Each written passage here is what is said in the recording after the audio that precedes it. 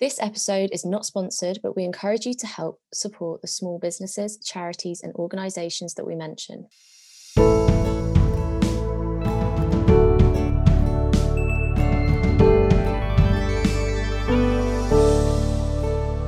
Hi everyone, and welcome back to another episode of Our Circle. I'm Rhiannon. And I'm Jess.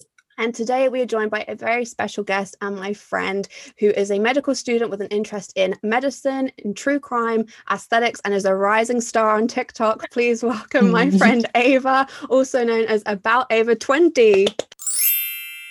Yay! Thank you for having me. Of course. So can you tell us a bit more about what you're studying and what you hope to be? Okay, so I'm currently in my third year of medical school, so I've got 2 more years left before I graduate and then become a junior doctor.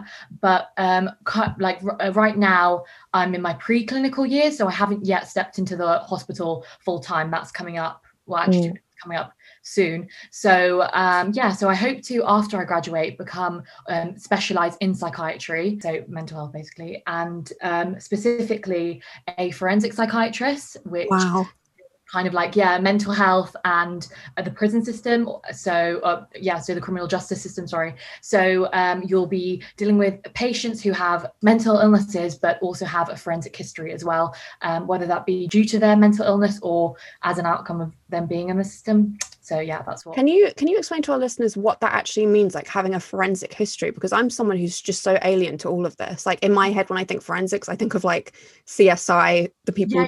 So basically, in the UK currently, we have mental health is separated into several different. You'll have child and adolescent, elderly kind of psychiatry, just general adult inpatient, and then you have forensics as well.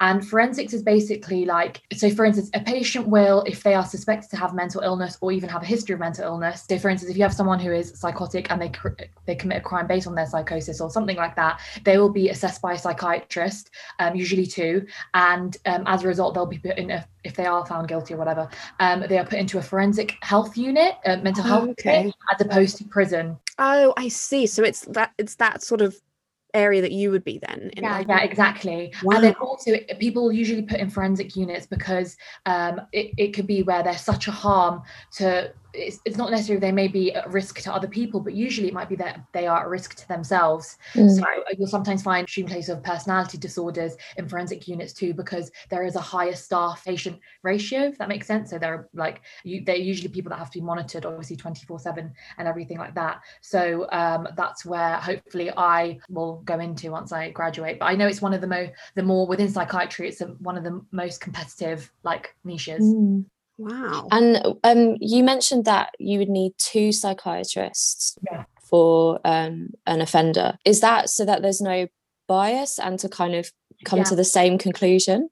Sometimes it could be, it's not even psychiatrists, you'll have several people from the mental health, you'll even have a social worker involved too. So it's obviously to make sure that the person is as objective as possible, because the thing about psychiatry that makes it very different to other forms of medicine is that actually the judgment is very subjective. If you think about it, if someone comes in with, I don't know, PCOS, it's very easy, not easy, don't give it when I say it's easy, but I have to do an ultrasound of their ovaries, see if they've got any cysts on it. I'll have to do several blood results and that'll tell me that they have PCOS. Do you get with psychosis is obviously more subjective. You can't really measure hallucinations. You kind of just have to, there's no blood test for that. So I think that's why you have to have more people involved within the assessment of mental health for it to be as objective as possible and make sure there's no bias in it, because there is a lot of bias within mental health, within medicine as a whole. So that kind of removes that.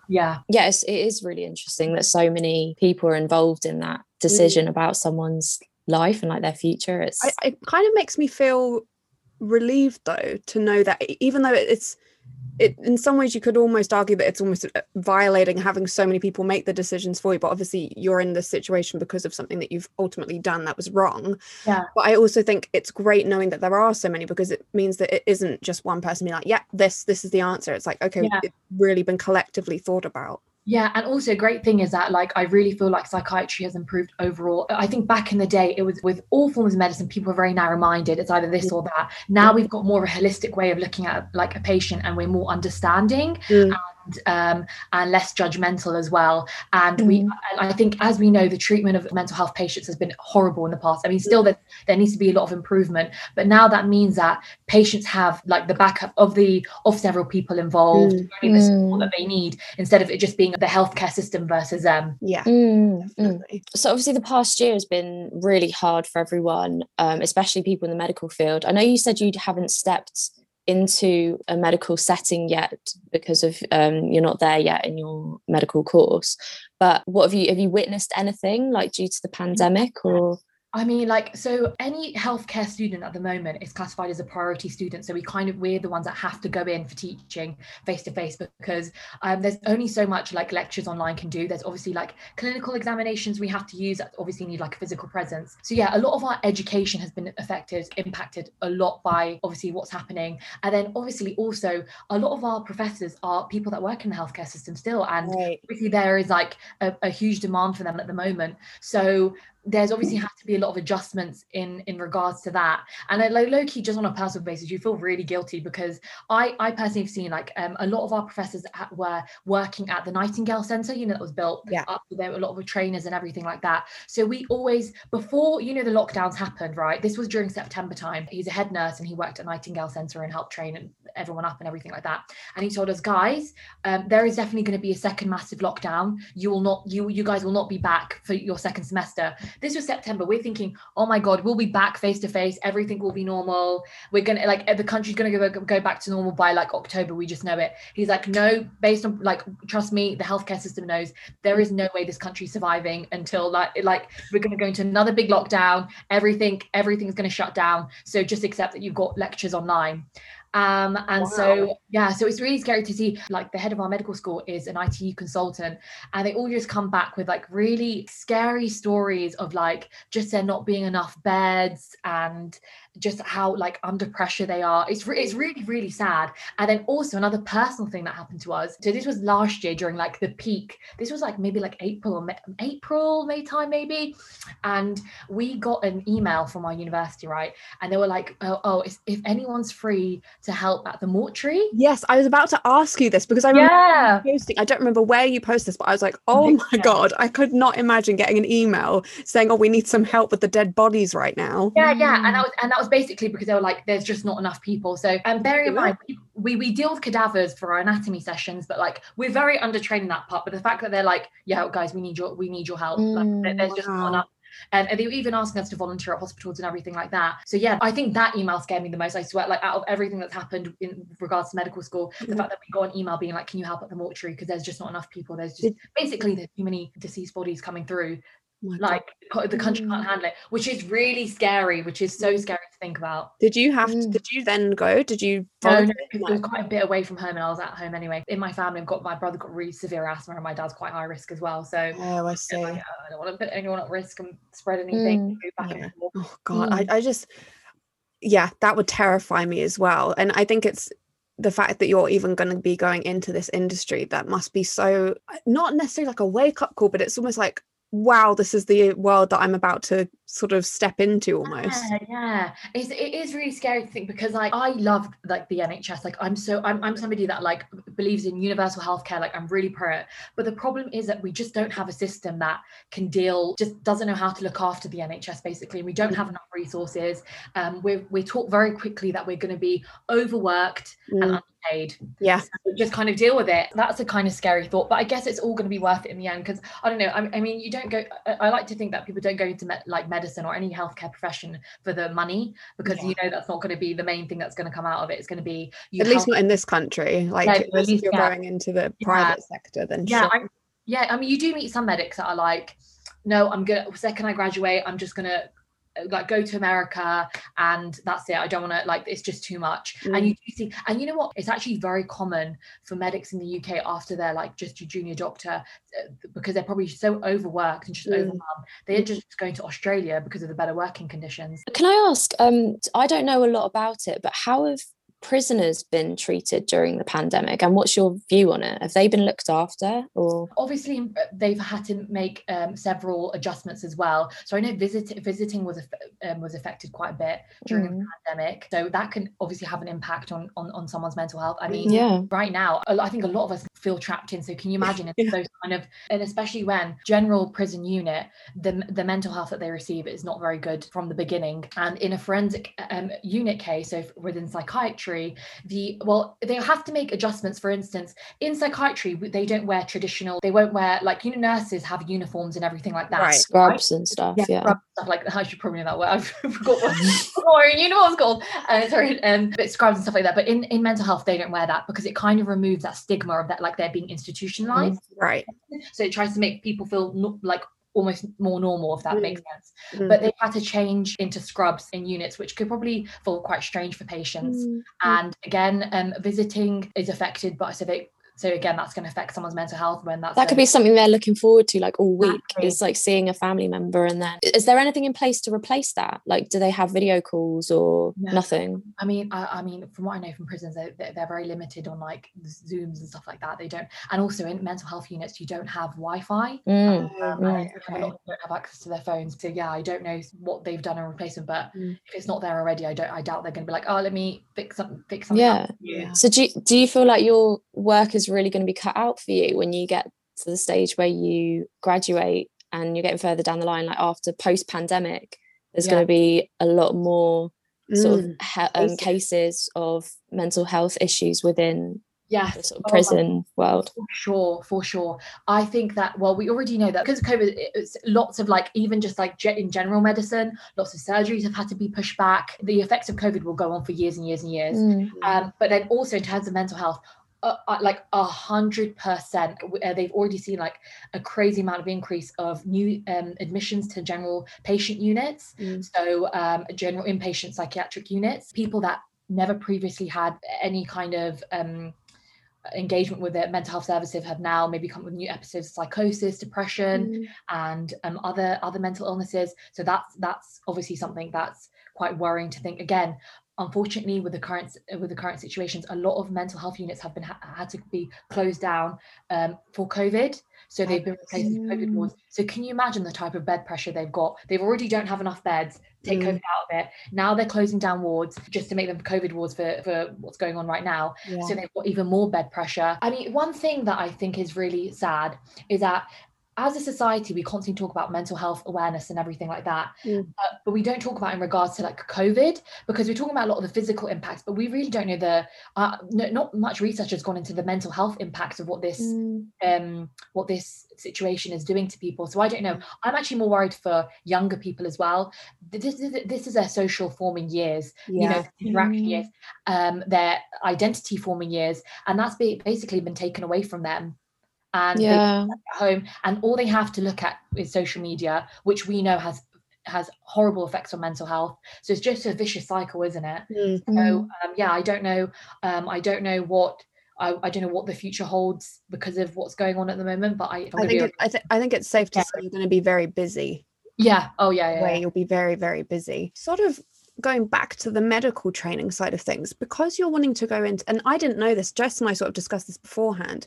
I didn't realize that in order to be a psychiatrist, you do the because I always knew, because obviously we've been friends for many years and I've known you to be doing like the physical, or is that the right word, like side of medicine, so like you're going into the labs or whatever, you're doing more of like the biology side of things. As opposed to the mental sort of side of things. I didn't realize that you had to do all of that beforehand to start with. But do you find that quite, I don't know if the word's frustrating, but like having to try and learn something about the body and biology and all of that sort of stuff to then be going to mental health? Is that kind of annoying? Like you're learning something that you won't necessarily, I mean, I'm sure you will use it in some way, but something that you're not heavily going to be doing. Like you're not going to be dissecting someone or something. Is that quite frustrating? Yeah, that's true. Like the thing is about the body is that, like, obviously it somehow all interlinks with one another. One has an effect on the other. I've got an interest into PCOS, which isn't a mental health condition, but what is it? Polycystic ovarian syndrome. Okay. Yeah, and so that and that can have an impact on mental health. Like people with PCOS tend to have high levels of anxiety and depression, even though it's a hormonal imbalance. It does all interlink, but it is frustrating because this is why the degree is so long. Like the thing is about medicine, you have to learn what a normal body is, what can go wrong with it, and then how to treat it. And it's like literally from your head down to your toes, like and like there are so many things that can go wrong with the body. And that's a scary part, but there's a lot of learning to do. Even though like I'm not even interested in stuff like I have to learn surgical techniques. I don't want to be a surgeon. Do you know what I mean? Like I just have no interest in surgery, but I have to like, I don't know, like you have to learn it and ace it. Yeah. Like different, what happens when you have a fracture, what kind of surgery do they take you through, what medications you need. Obviously I'm like, this doesn't even affect, like I don't think it's gonna affect me for years, but I've got to learn it to get through. But and it must be really frustrating because medicine's constantly developing. So it's like you learn something and they're like, wait, forget that. You need to learn this now. Like this technique. So it's like our dean was like over. I don't know when he studied, but he was like, when I was studying, there was no such thing as AIDS. Imagine, like they didn't know what AIDS was, like they didn't know what that condition was. So like you just have to learn as you like go along. And thankfully I have I'm somebody that genuinely enjoys learning. I was going to say that really helps. You're very, very, very inquisitive about so many things, so I think this really helps you of all people. So it's like so it's good for me, but the average person will probably find it very, very boring. I don't blame them, honestly. Objectively I'd be like, damn, that's boring, but I enjoy it because it's just I'm learning something new. I think also the fact that you've chosen to be in the medical field, then like your fellow students as well, you're probably all going to have some sort of interest, even though you're not particularly wanting to go down that route. Like for instance, there are some people that want to like be like, I don't know, like cardiologists and just focus on the heart. So they're like, when we did our psychiatry block, they were like, why we like this doesn't, I don't care about it. It's actually interesting because in medicine, psychiatry is one of the most undersubscribed specialities. Wow. So it's not that. So people want to go to like surgery and be like I was saying, cardiologists and all those kind of orthopedics as well, which is like working on bones, like fractures and stuff like that. Everything that you shouldn't have an interest in. Everything I don't have an interest in. And also I was like, low key, that's quite like psychopathic. Like on the first day of medicine, to be like, I want to pick up a scapula and open someone up. Like that's not. I was like, I want to help people. I want to help with mental health. I get the gradual kind of transformation into liking that. But how like first day of medicine, you're like, oh, I want to open people up. You're literally, I can picture you like meeting someone, they saying that and you're going like looking at them like, okay, you majorly like psychoanalyzing them. No, red flag. If you ever meet a guy and he's like, I want to be a surgeon, and he's in medical, run the other way. run the opposite way. Do not go near him. That's really red flaggy. And they usually tend to do that. Typical kind of like stereotype of like a surgeon, like ultra cocky, ultra in love with themselves. It's the psychiatrists and the GPs that are really nice. Noted. So recently you received your COVID-19 vaccine. And we were asking you before we started recording how you're feeling. You said you had a couple of symptoms, but that you're doing okay. You shared that experience via TikTok. So for our listeners, could you please tell us a bit more about that? So tell us a bit more about your TikTok account. Okay, so basically, I've never been a social media type person. No, you have not. Literally, I'm just not a social media person. I just have never, it's not that I have anything against it. I think low key, it's like, I've always had a bit of like anxiety with like putting myself out there. Like I've just felt like, oh my God. You've just put yourself on the biggest platform in the world right now. I was like, what is happening? But do you know what I said? Okay, the pandemic has done lots of bad things, but then it also I think has made us think a lot because we've had nothing else to do. And I was like, do you know what? Like, what's the worst that can happen? I'm not saying anything wrong. I'm not doing anything bad. If you're going with the best intentions, kind of just like I was like, Ava, you have to challenge yourself. Like, you know, I don't want to put myself in a box and be like, oh shit, I wish I tried something. You know, when you got old, you're like, I wish I did that. Especially no regrets. Yeah, exactly. Like, I wish I did that. I wish I did this. I don't want that anymore. I'm just going to be like, I love talking. Low key, maybe like a bit of attention too. I think we all do, but we just don't say it. And so I was like, I'm just going to challenge myself, put myself out there, challenge my anxiety as well, because like, I don't know, it gives me a lot of like anxiety. Like I was saying, pride putting myself out there, like, oh my God, who's watching, who's seeing, and like the fear of like judgment of others as well. I think that's where the anxiety comes from. But I was just like, just start something. And why TikTok then? Why TikTok? Were you on it before and you enjoyed it, or were you? I actually really like really like the platform. Do you both have TikTok? Like, I mean, I no idea about TikTok. knows. I'm obsessed with it. Obsessed. I mean, I don't use it enough. Like, I don't post much on it. I think I have probably 5 videos max, but I absolutely love it. I'm on it for far too long. Same. But I think the algorithm's incredible. But I think for people like Jess who haven't been on it properly or like got hooked into it, I think it's, if you're looking on the outside, it's kind of weird. As soon as you're sucked in, you're gone. I used to be one of those like, oh my God, TikTok's so weird. I associate it with like really young kids. Yeah, because you see kids like dancing. Yeah, that's what I think of. Yeah. And you're like, oh my God. Whereas everyone that I follow, I think, are all older than me, and they're like either doing like DIY, like doing up their houses, like organization, or people like yourself who cover a whole range of stuff. And I kind of wanted to jump into what you actually cover, because you have kind of a niche in some ways. You cover true crime, along with a couple of other things that have sort of got you a lot of follows and likes and stuff through the hair removal machine that you did. Oh, that made me die laughing. How did my mustache got me famous? I said, no, never. I said, finding my Middle Eastern genes helped me with something. Thank you. Like, how did you decide that? So obviously, like you said, you were already on it, but how did you decide, one, that you were going to post, but it was going to be about true crime? Because you go really in depth. Oh my God. Okay, so I've always wanted to do true crime. Like, I love true crime so much. I've loved it since I was a kid. Like, that sounds really like wrong, but like, who's the psychopath here?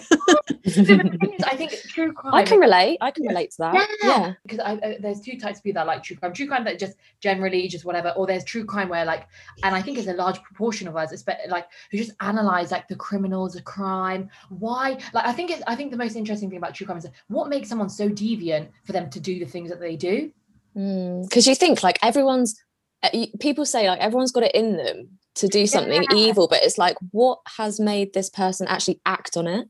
Like, I completely get that. I hate horror films so much, but if I see something on Netflix, whatever, about an abduction or like murder or like disappearance, I am on it. Like, I don't know what it is, it's so strange, but I get really hooked on it. You're someone who has a psychology degree background as well, so this is where I can't relate to either of you, because I'm literally terrified. If I stay away from that I'm like, no, I don't want to learn about someone who's about to chop me up into pieces. No, I don't want to know how that happened. I do not want to know what flipped the switch in his brain. Don't want to know. Keep him away. Whereas they say some people are interested in true crime because it almost makes them feel not better, but like they're ahead of the game. Like, they know. Oh, I see. And most people that watch true crime or are interested in true crime are women. Interesting. And the victims as well. Yeah. So it's almost like it gives them that kind of like power or something. Yeah. Like, I know I know what you guys are up to. I'm already ahead of the game. That type of thing. So it's interesting that you don't watch it because you're like, oh no, that almost scares me. But there is another side to it where people watch it, so it almost like in a strange way comforts them. No, that makes a lot of sense. I can't relate to that because that's not how I would feel, but it makes a lot of sense for, like you said, for women to be the general main consumers of this. In true crime, you'll hear the more popular names like Ted Bundy, Menendez brothers, Richard Ramirez. Like, those are really, really big names because they're men that killed a lot of women. But actually, to society, they were very normal, very attractive. That's subjective. But like, so that's why people tend to be more attached to like certain true like serial killers, because they're like, how are they?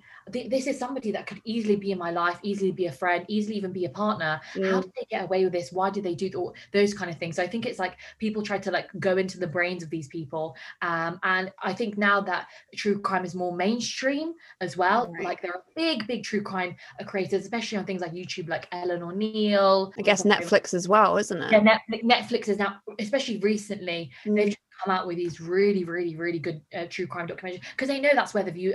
If there's one thing that I find that most people watch, is true crime documentaries. Interesting. How do you choose who you're covering on a video? So for anyone who hasn't seen Ava's videos, she has a mixture, but she'll often sort of introduce you, I guess, to a previous case. That's basically what you do, don't you?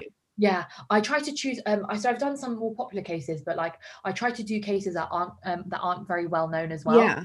Because they're I don't know. I think it's quite nice as well to.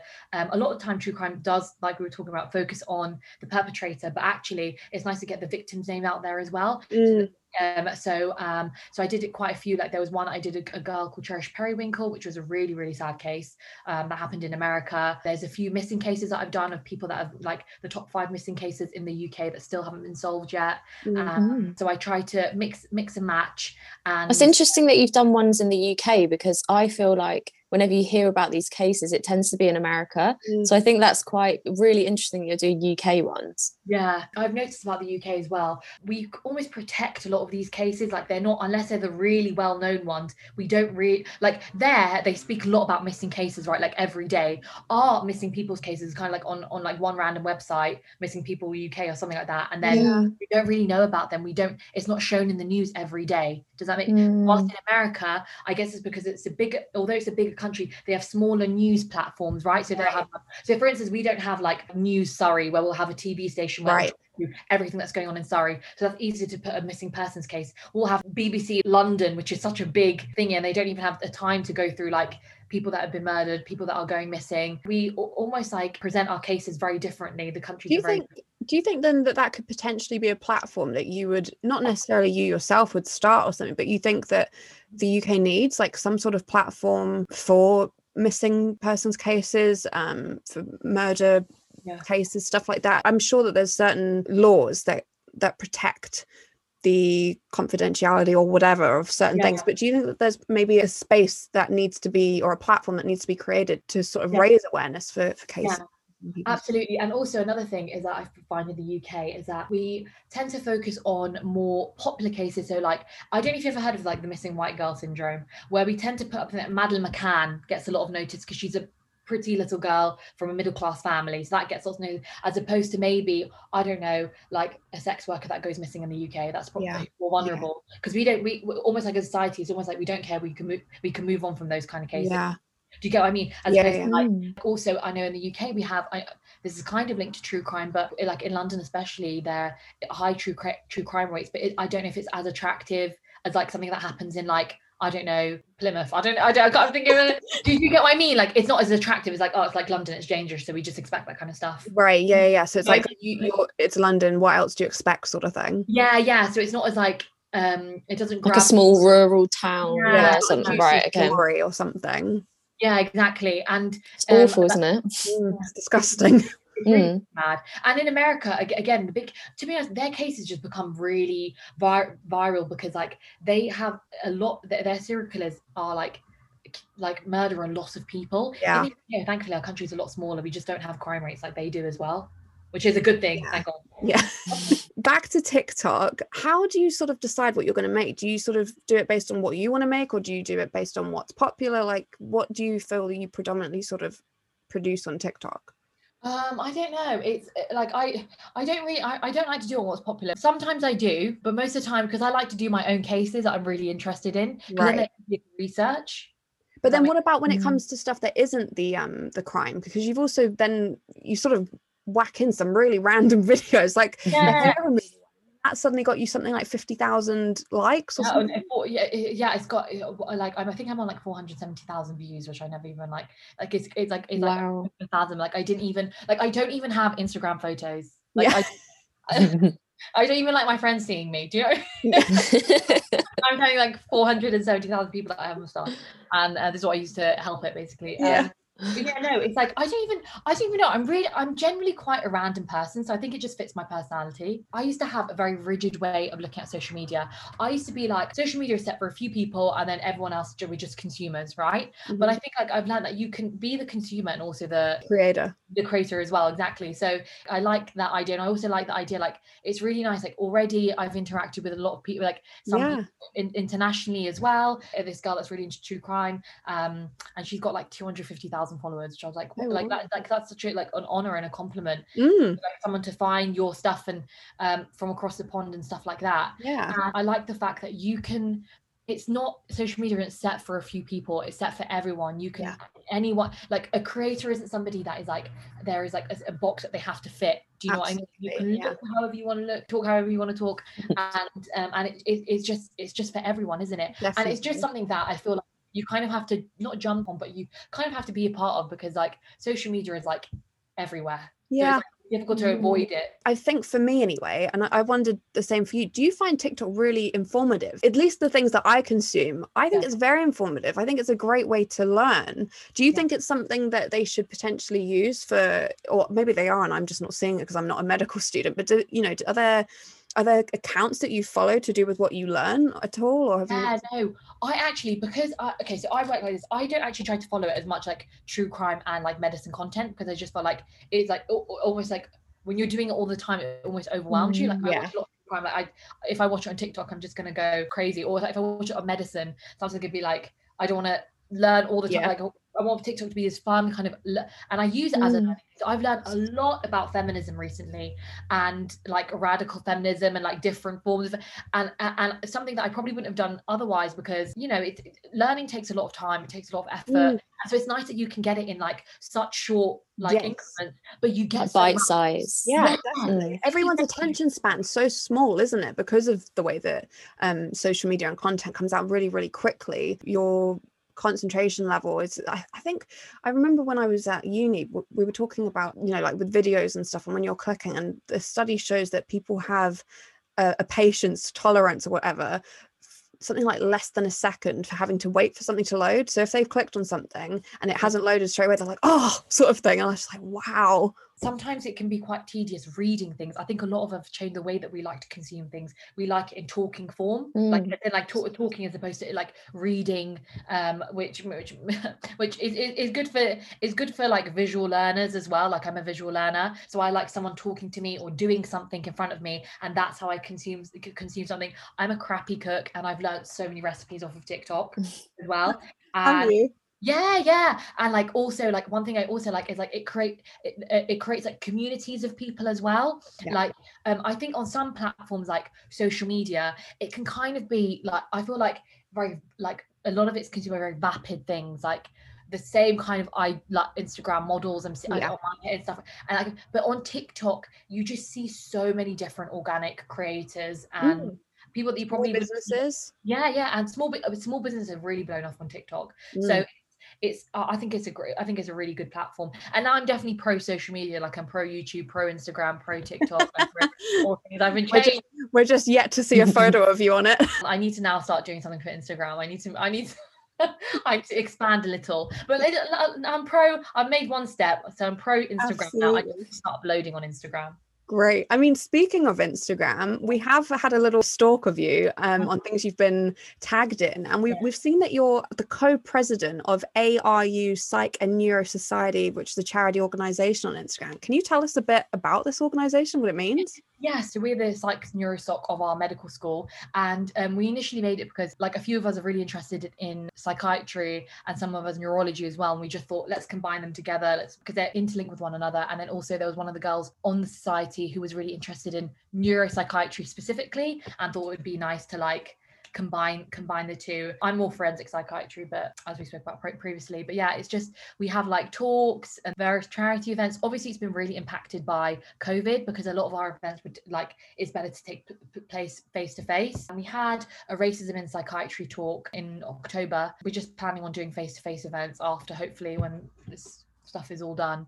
But yeah, it's something I'm really, really proud of, because I like the idea that we're kind of like pushing psychiatry and even for medical students as well, because like I was saying, it's an undersubscribed speciality, and it's so important to know about mental health, because 1 in 4, we all know that statistic, 1 in 4 people have mental health issues in the UK. So yeah, another thing that I've noticed is that a lot of things that we're getting about mental health is mild anxiety and depression, and we're not really taught as a society about psychosis, about bipolar, about severe forms of depression and other personality disorders. I don't know if you guys would agree with me on this one, because I've noticed, like, for instance, when I do my true crime videos and I say, oh, the person has schizophrenia, there's always a comment like, stop using their mental health as an excuse. Again, because I don't consume the same sort of things that you do to do with true crime, I haven't necessarily seen those things, but you do hear it. You hear people talking about it if they're bringing up cases to talk about, like if they've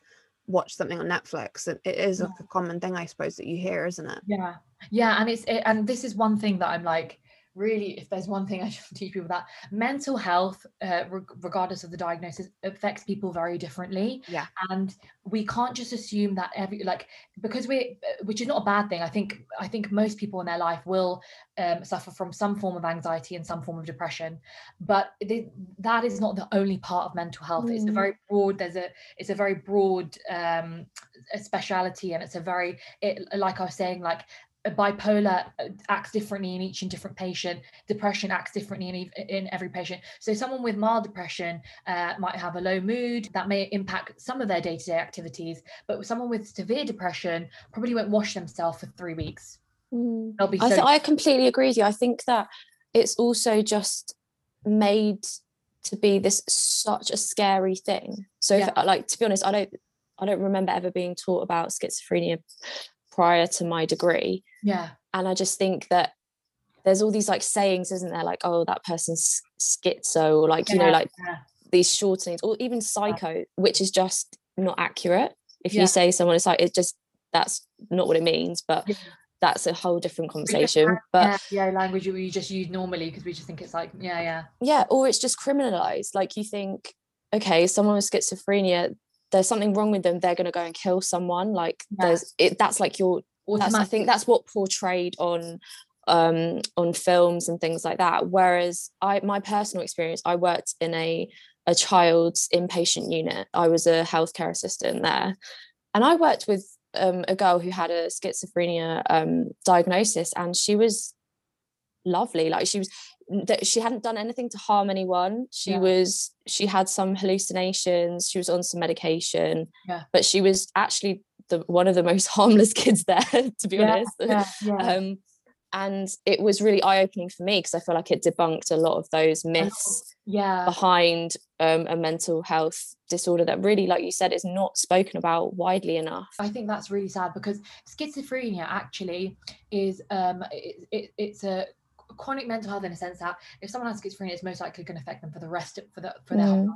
And during one of our lectures we had with a psychiatrist, he said that when someone says they've got cancer, right, everyone's like, oh my god, that's so sad, I'm so sorry for you. But if someone goes, I've got schizophrenia, everyone's like, oh my god, like not even like, you know, how is that, how are you feeling? It's immediately like everyone just wants to run away from it. Like you're saying, people are very scared of it. People don't understand it either as well. That's why they're scared. So and so he was like, it's very, and what that causes is a lot of stigma against that mental health illness, and also it affects the patient significantly. So people won't feel very comfortable maybe telling their workplace, oh, I've got a diagnosis of bipolar, or I've got a diagnosis of schizophrenia. Then what that does is that maybe sometimes, because there is a lot of stigma around it, people won't go for treatment either, and that gets worse and worse. Exactly. I think it's great that we're having these mental health conversations, but I think it needs to be more inclusive of all of mental health, instead of just the mild depression and anxiety that I'm seeing a lot of, which isn't a bad thing, by the way. I think it's great. I think it's great that people are opening up about how they're feeling. I think we're definitely miles ahead from my parents' generation, that didn't even, you know, if they said they were feeling anxious or sad, it'd just be like, oh, just get over it. But now we actually have a conversation, no, what can you do to improve it? Therapy, or even getting medication. But I think it just needs to be more inclusive. The ideal thing with my platform would one day, like, speaking more about these conditions and just exposing people more to it, and it not being this scary thing that we shouldn't talk about as like massive taboo. It's actually very normal. It's like any other condition that there is in the world. Like we talk about like other physical health conditions. It's just the same, but it's just definitely. I could not agree more with that. I think it's something that we just need to have normalized, isn't it? It just needs to be normal for everyone to speak about what's going on in mind. And I think it's that fear, I guess, of the unknown, or not being able to see something, but it doesn't mean that it's not there. So yeah, I couldn't agree more. Obviously mental health is clearly a big part of you, and something that you're very passionate about. What kind of influenced your sort of career path and all of this? So my parents came here as refugees. So I wasn't born here. My parents came here as refugees from Afghanistan, and that has made a big impact. That's made me more empathetic, if that makes sense. So that's led me to a more medical route as well. So like helping people, because I guess I received a lot of help growing up as well. And so and also when you've gone through that kind of struggle, you're just generally more empathetic anyway, because you've seen more, you're more exposed to more. And then when I was a child, I was diagnosed with ADHD, which is a neurodevelopmental condition. There is even slight stigma towards things like ADHD with kids and stuff like that, and various other conditions. Like even my friend was like, I've got dyslexia, and she feels like there's a lot of stigma with that. So that kind of makes you more inclined to help people as well, because you've been at the receiving end of something. My mum also is a doctor, so that's obviously been a massive impact in my life. She's like my biggest inspiration, because my mum and dad, obviously they both fled war. My mum left the country literally as a junior doctor, and thinking that she was going to work in Afghanistan her whole life, then left, became a refugee, came to the UK, had to learn a completely like new language from scratch, with no family, no support. And I know, Rhiannon, you like the charity Choose Love. I think they talk a lot about the difficulties of being a refugee and the stigma in relation to that. So my mum suffered a lot of that whilst training to become a doctor, and then also the fact that my mum's a Muslim woman, which a Muslim Afghan woman, and she became a doctor and pursued her dreams. And so that's always been like a massive inspiration. So I've had literally like the strongest role model ever presented to you. I mean like I know she's my mum, so I'm obviously going to compliment her, but like she's had a lot of barriers against her, and she's broken them all. And so that's, I'm so proud of her, and I look up to her so much. So I can't sit here and be like, that hasn't been my biggest influence in medicine. Like, I guess a part of me feels like medicine gave her a lot of strength, if that makes sense. Like, to break those barriers. Like, my mum always says, what separates me and a lot of other previous refugee women or other Afghan women is my medical degree, is my education. Right. I can do so much. She's like, I've got a voice because of my education. Allow me to enter spaces that I probably wouldn't be able to enter if I didn't have my education. So that's been like a massive inspiration. And then also I do actually, in terms of mental health, I think mental health has just always interested me. I don't know. I like psychoanalyzing people. I like looking at people, wondering why they do the things that they do. So that's where it comes from. And then I also have an interest in true crime. So I like the fact that I can combine both of them together. Definitely. So, definitely my biggest. I think the fact that your two sort of interests being true crime and psychiatry and everything, it makes so much sense. And I'm so happy for you that there is a field literally for me. For that. It's all for you. Yeah, no, I love it. I literally can't wait. I know it's not an easy road to get there, but I think it's all going to be worth it, because I think it's important that we all do what we like love, because absolutely. I was saying, enjoy it. You're gonna like not be like complaining and stuff. Like I was saying to Jess actually before we started recording, I was telling her a little bit about your sort of journey before this, and hearing you talk about your mum, you're very much like her. You didn't take no for an answer, because when we were back studying together, I met over through A levels, and it took you a while to sort of get to the path that you wanted, because you kept sort of almost being told no, and you were like, no, I'm not accepting that. And you've sort of I'm filled with so much like pride.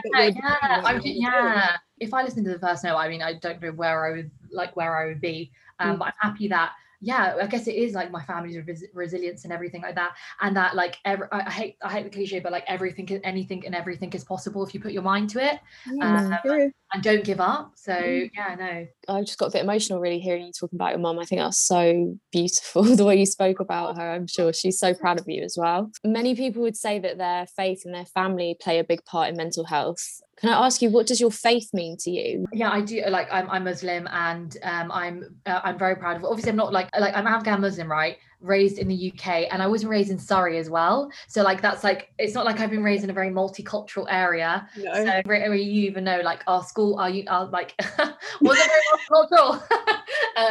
And so I low key sometimes, I'm not even joking, I joke with my friends, I'm like, I know more about Christianity than I do know about Islam sometimes. Like, all my education has been surrounded by Christianity. But yeah, no, because I believe in God, I guess, and like certain Islamic principles help with, like, for instance, I get really bad anxiety sometimes, right? And so religion does help with that. And also I'm interested in cultural psychiatry as well. That's like kind of a new niche coming out. So they're kind of using people's religious beliefs, so not just Islam, but like various religious beliefs as part of like their treatment plan, or like or understanding it in relation to, does that make sense? So for instance, yeah, that's really might have psychosis, and they might think that, I don't know, they're having hallucinations about seeing, I don't know, like a demon spirit or something like that in relation to their religion. So cultural psychiatry kind of understands why they see a demon spirit, and then also how they would treat them in relation to their culture and religion. Because I think I'd be lying to myself, amongst Muslims there is a lot of stigma with mental health amongst certain culture, and that's more of a cultural thing than a religious thing. Right. Religion encourages science, it encourages like medical treatment and everything like that, but unfortunately culturally it's a different issue. There is a lot of stigma even with the more milder conditions like anxiety and depression. Like if I told my grandma if I had depression, I have depression, she just wouldn't understand it, and she'd be like, oh, pray it off. Just pray it off. Why do you, like, you should have nothing to worry about. We have to, like, we were just talking about TikTok now. I've learned about so much stuff on TikTok about like feminism and all that kind of stuff that my grandma obviously doesn't have access to, so she can't learn about those kind of things. Right. So, but we, luckily as a generation, we have access to so many things, so many resources for treating mental illnesses and stuff like that. So, but I don't think they do. So that there is a bit of a difference in the way that we view things. So it does impact me, but it just gives me more of an understanding of different people's views of it. And I like the fact that I've been growing up in, like, I understand like a Christian way or British way of looking at things, and also like a Muslim way of looking at things, and various other Middle Eastern or Asian ways of looking at things. Quite well rounded then, aren't you? It's well-roundedness as well. Yeah, it just I can look at the world a little bit more with more open eyes. What do you value most then about being part of an not only just like your family, but an Afghan family, a family who have, you know, fled war, and, you know, what do you value most about this? Oh my God, I value a lot of things. Our food. No, I wondered if you'd say that, because I think a lot of people say that from their backgrounds. They say food is amazing. Yeah. I don't know. I think it's just, I like the fact that I'm very warm because of my culture. Like, we're very inviting and very like family and people orientated. Yeah. So I think that's where like me being really sociable and bubbly comes from. I think also people don't actually, when I tell them this, because it's not like Afghanistan has the best reputation when it comes to female, like, women's rights, but women are actually very loud and are actually very opinionated in our communities. You're a big example. Yeah, and I'm a big example of that. Like, as in, like, I just say, like, and I think that comes from being Afghan. I'm not like, because I feel like British culture is actually very PC, and we're taught to be reserved with what we're saying. But actually, be seen rather than heard. Exactly. Globally, I'm not joking. Like, I actually think in most countries outside of like even just England itself, have this, women and generally people are taught to be very opinionated and say how you feel about various topics. Like, I can openly talk about politics and how I feel about politics, whilst here we're taught. And it's not considered rude. It's not considered. Yeah, it's not. Yeah, or like religion, considered educated. Yeah, it's obviously like religion and stuff like that. Like, you can say openly, but whilst here we're not taught to kind of talk about those things. More reserved with that. So I think that's another thing that it's taught me. But I definitely think like the big parts of my personality are like my Afghan heritage, which I'm really proud of. I love that so much. You're so busy, and we're in a pandemic, and you're busy learning and everything. How do you have time for yourself? I don't know how I manage stuff, but I just live. Yeah. Like, I don't know. I don't even think my life is that busy. One thing I do know that I dedicate a lot of my time to studying. Like, that is one thing. Like, I've sacrificed a lot of my socialization for studying. It's something that I genuinely enjoy studying. I know it sounds really weird. No, not at all. No, I love that. Oh, thank you. I just love studying so much. So I've sacrificed a lot of socializing for that. But I guess I've just learned to I keep my friendships circle small, because I feel like the bigger the friendship circle, the more harder. Yeah, because then you have to make more promises to more people. You've got time for that.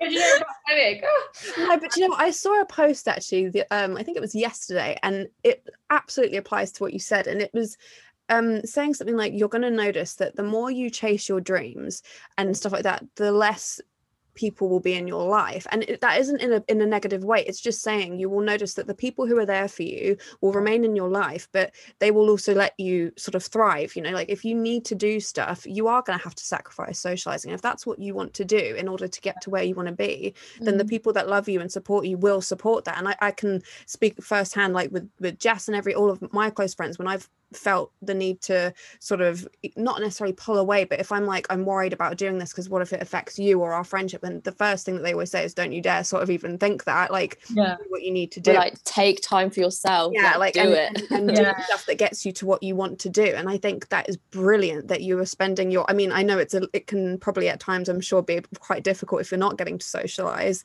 and obviously we're in a pandemic, but you know what I mean, I'm sure that can be hard, but I think it's brilliant that you are actually choosing your time to be spent on something that you love so much and want to use in your future. That's going to benefit. You're investing in yourself. Sometimes it can feel, because it feels like there is so much pressure on your 20s to make everything perfect. Get the best job, have the most money, do the best socializing, have a banging social media profile, do that. I'm like, oh my god, let me breathe, god. And I read something as well on social media. It's like your 20s are just like you learning to become you, which is such a weird thing, to accept, because I think a 20s a lot of, like you guys were talking about, a lot of investment in yourself, to make sure that I'm the best person I can be for myself. Because the best person for me may be someone that is spending a lot of time studying and then becoming a doctor, and that's my ultimate goal. For other people, that might be not studying and just traveling. Do you get? And that's my best, and that's good for that's great for them. But as long as you find out what you want to do and what makes you happy and just focus on that, I think everything else just falls into place. Because I found when I focus on myself and when I'm being more positive towards myself, everything, the people around me tend to be more positive. The kind of situations I get into are generally quite positive, and that's the way I like to live it. I like to keep my friendship circle small. I like to study a lot. I like to watch my true crime documentaries, and now I like to film TikTok on the side. I know what I like now. I'm just gonna go with that. That's amazing. It sounds like you've just given us the answer to a question that we ask all of our guests when they come on. We always like to ask, what makes up your circle? And it sounds like you just kind of summed that up. Absolutely. I've absolutely loved hearing everything you have to say. I wish we could spend more time, and hopefully if you have the time, I'd love to have you back to ask you more and find out more. But thank you so much for coming on today. For having me. I had so much fun. Good. So we always like to end every episode dedicating it to a small business, a charity, or an organization, and I believe you've provided us with 2 today, haven't you? Yes, I did, yeah. Could you please tell us about those?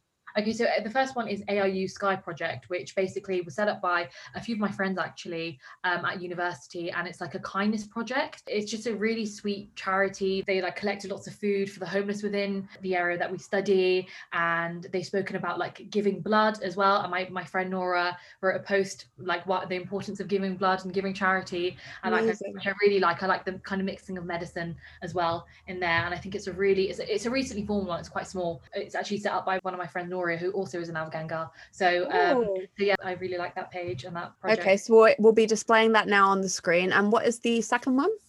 So it's neurodivergent activists. So basically, as I was saying, I've got ADHD, and obviously that means part of the neurodiverse community, and that includes people with dyslexia, autism. I like that page because it's an opinionated page on various matters. So recently there have been a few murders of autistic children. We recently had one in the UK, and these stories tend to get lost in the news cycle. And so I like this page because they bring these cases to the forefront, and they discuss their experiences with their autism or various other people's experience with autism.